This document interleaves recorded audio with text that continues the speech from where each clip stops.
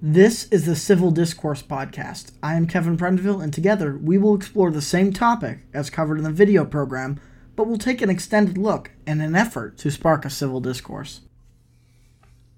Well, as much as this is a serious topic for this series that we're doing on civil discourse, which was started a number of weeks ago, for those who don't remember, about really the listless kind of lost feeling that seems to have permeated the millennial generation for sure, but perhaps to some extent Generation Z as well, although time will tell with them and obviously the generation after them, whatever we dub them. I believe there is hope, but by the same token, we don't want a lost generation, and it's more and more becoming clear that the millennials may fall into this trap. And I think it really started, or I will claim that it started all the way back in 2008, of all places. Now, some of us might be too young to even remember that unfortunate year. It was the last year of George Bush's presidency, and his popularity had plummeted after the failure of the conflicts in the Middle East to resolve themselves, and I believe really that was a symptom of the idea that Islamic culture at that time would have been ready for a democracy. Now, the Arab Spring revolt just a couple of years later may prove me wrong on that, but the failure, I think, in the Middle East was not in the military strategy or success, but in the implementation afterwards. To much like what we attempted in Germany after World War I to establish a democracy in a culture that simply wasn't used to it and frankly didn't really want it. But in addition to Bush's failure in the Middle East, the last year of his presidency, very close to the election that was coming up in October, the stock market had its worst downturn really since the Great Depression, and it's been dubbed the Great Recession. Take from what you will from the name, not real creative, but it's a polite way of saying many people lost their homes. The unfortunate effect, in addition to that, people lost jobs, livelihoods were crushed, people who were making millions suddenly made nothing, and it was totally out of their control. Now, we did have an overinflated real estate market. We had, if you remember, the great boom of flipping homes, and that was the way that we were preached to get rich. You'd find some, horrible home that had been neglected, or, an older home, and you could tear it down and build another one, and then sell that property and make, what were they advertising, 200%, that kind of stuff. I'm sure many people still make money at that. Many people still do well at that. But there are a lot of people who, by doing that, were inflating the housing market to where the market was naturally going to have a correction. The market doesn't lie. And so the true value of the homes wasn't what was being sold. And that created a situation in which the inevitable was that the prices on houses were coming down, and mortgages don't adjust with that decrease. And as a result, many people ended up paying a mortgage on a home that simply wasn't worth what the value was that they were paying. The bank didn't want to lose money, so the bank wasn't going to allow them to refinance for what it was actually worth. They'll allow you to do that, of course, if the value goes up, but that's another topic for another day.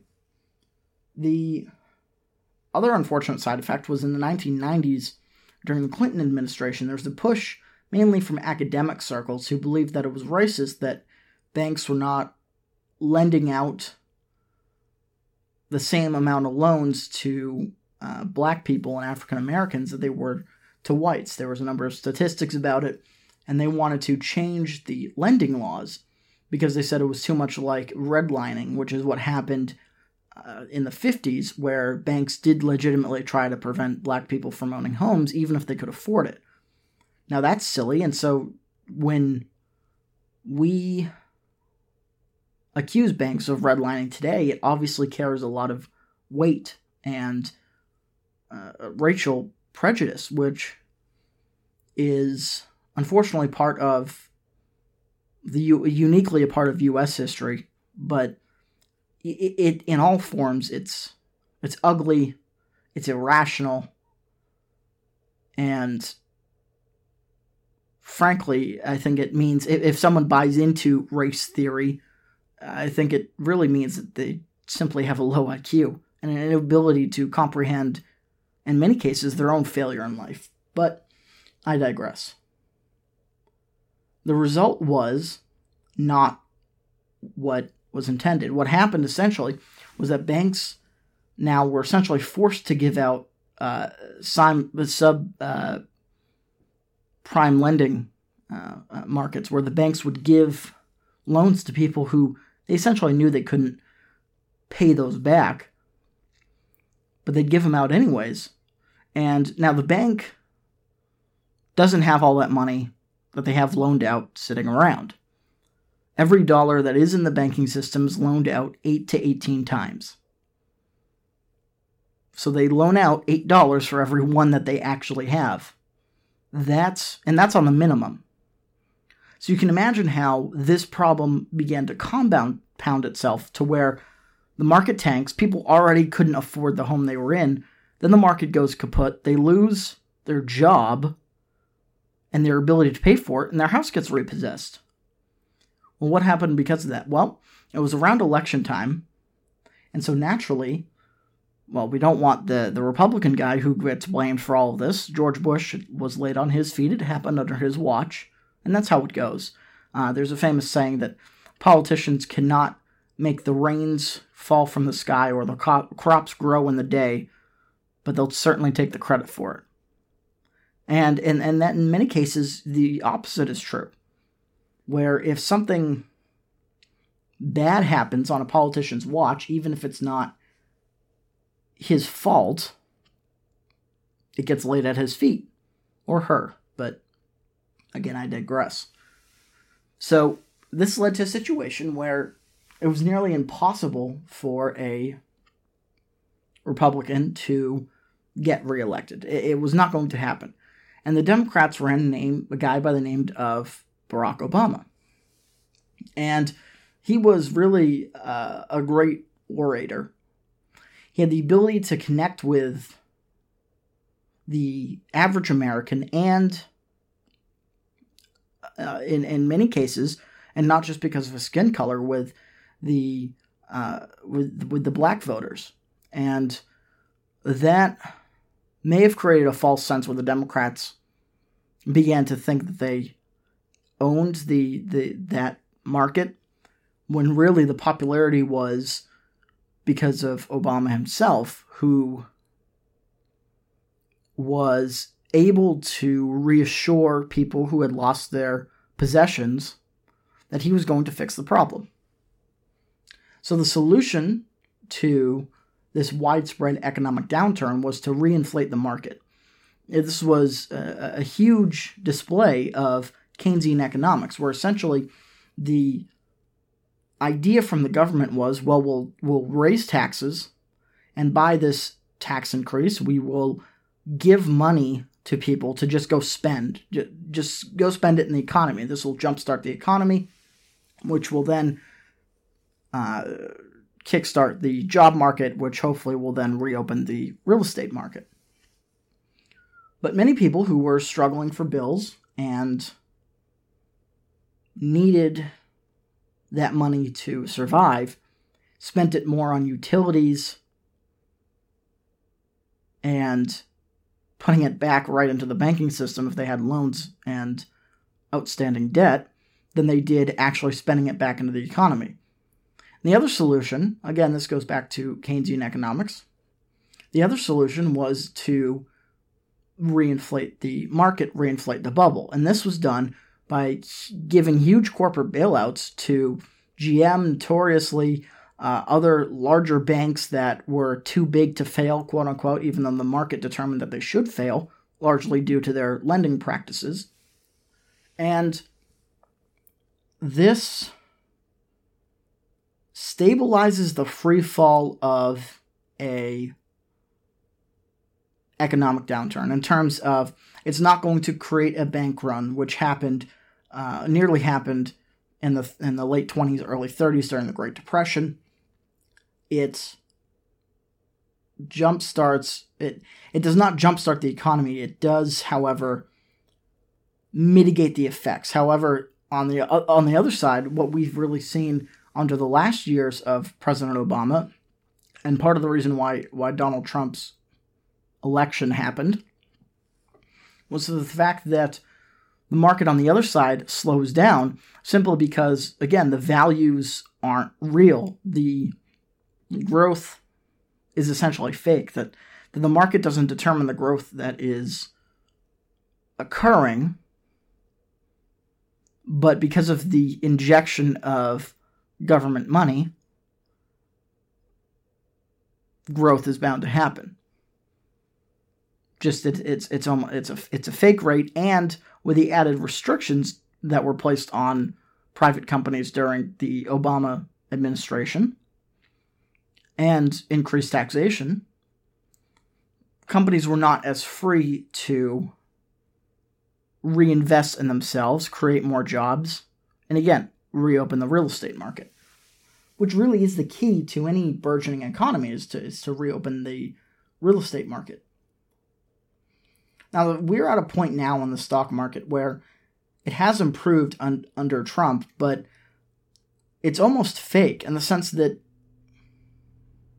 there are essentially three companies that drive the market: Amazon, Netflix, and Google. Should for some reason any of these things falter, we could see a huge downturn in the overall points that the stock market has accumulated under Trump. That could snowball into creating, essentially bursting the bubble that the Obama administration reinflated and creating a free fall that was greater than 2008. Now, this alone is terrible, but think about how we're taught. You see, also in the 90s, there was a great effort put in by many of the academics who were coming up. They had grown up during the 60s and 70s and were heavily influenced by Marxist ideology, Eastern mysticism, and really wanted to do away with a lot of the Western thought and ideology that had created free markets, that had created the Constitution and many of the great political advances over the centuries. Because in many cases, they go against the basic tenets of Marxism. And once these academics were able to seize power, though that language may be too harsh, I don't mean to sound as if it was a coup or something like that. It was a natural progression where the older professors died or were retired, and the younger ones who were taught more radical beliefs were appointed. So they began teaching history in the Howard Zinn viewpoint, which is essentially America has done all these evil things, and everything bad in the world is America's fault. Or they begin teaching them from a Marxist viewpoint where power struggles and the acquisition of power is basically the entire point of history. That the conquistadors came over because they wanted to expand the power of their own government and their own beliefs. And they forced themselves on the natives because they're inherently evil men. Now, I'm not defending the conquistadors here, but we have to take them at face value when they write that they're there for God, glory, and gold. They were in it for themselves personally. They believed what they were doing was in service of God and the church. And they wanted money. It had nothing to do with power. It had nothing to do with creating this power structure or hierarchy that the Marxists claim that everything is based on. But this is how the millennial generation began to understand their own history, that the U.S. was created to enforce these power structures, that the U.S. was created in order to establish dominance over a native population. And this just simply isn't the case. If you read the founders, and of course they weren't perfect, we know that Washington owned slaves, and we know that Jefferson owned slaves, and we know the bad side of them. I'm not saying that they are perfect, but their political beliefs created a country which not only rescued the world twice over, but showed what can happen when you let men and women exercise their free will.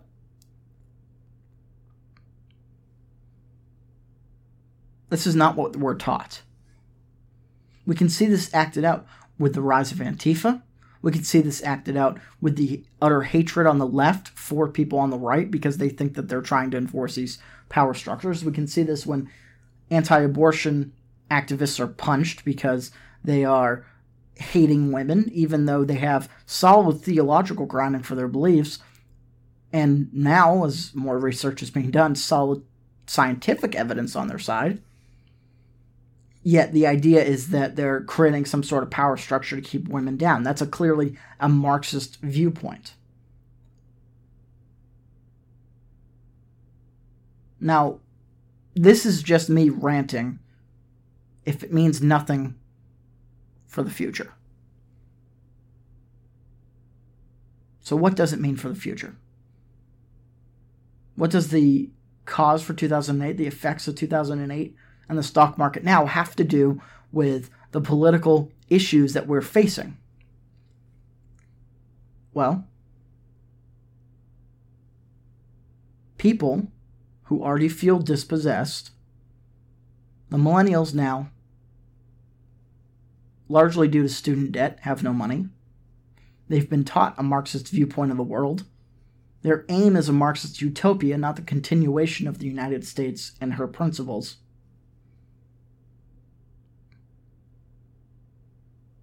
Should they be given credence to rise up via an economic downturn, which has happened in the past? Just have to look at Germany, just have to look at Russia, even China for that matter.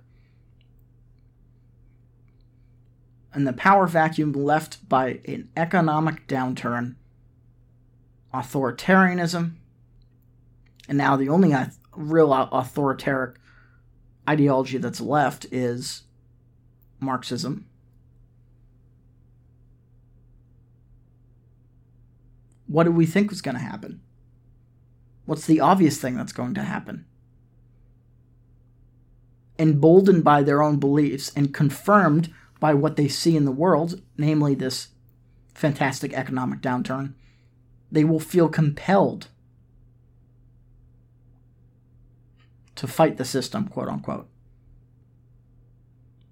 Now, I love America. I love what we stand for. I love this country, and I love her beliefs. Those poor souls trapped in Cuba who swim miles just to reach her shores. They love her beliefs. They love her ideology. They love what we stand for. The people born in the ghettos who make millions, even billions.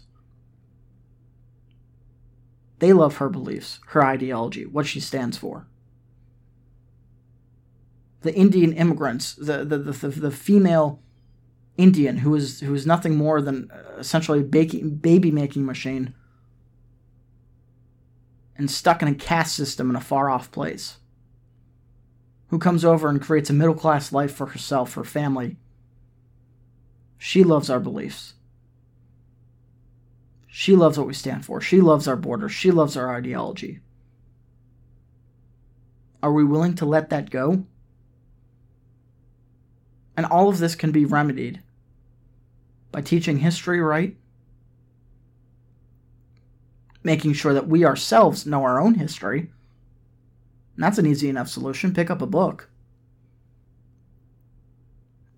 Know some basic geography.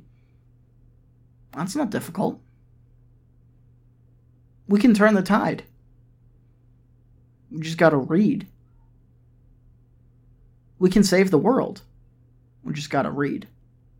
And we got to read the right people. We got to read people who understand Marxism for what it is, which is authoritarianism and just the bitterness of man. No problem with reading the Bible. No problem with reading a history book. No problem with loving America. But the only way we're going to love America is the only way we're going to love Jesus Christ, and that's to read the books about him. But it's a personal experience. And I can tell you from personal experience how liberating it is. I'm not here to tell you what to do. I'm just here to warn you what I can see clear as day. And I'd love to help. This is the best way I know how right now. Of course, the next way is to avoid the high taxation that's coming down the road and is inevitable. But we're still working on that book. In the meantime, this has been the Civil Discourse Podcast. We are talking about the lost generation. And can we prevent it?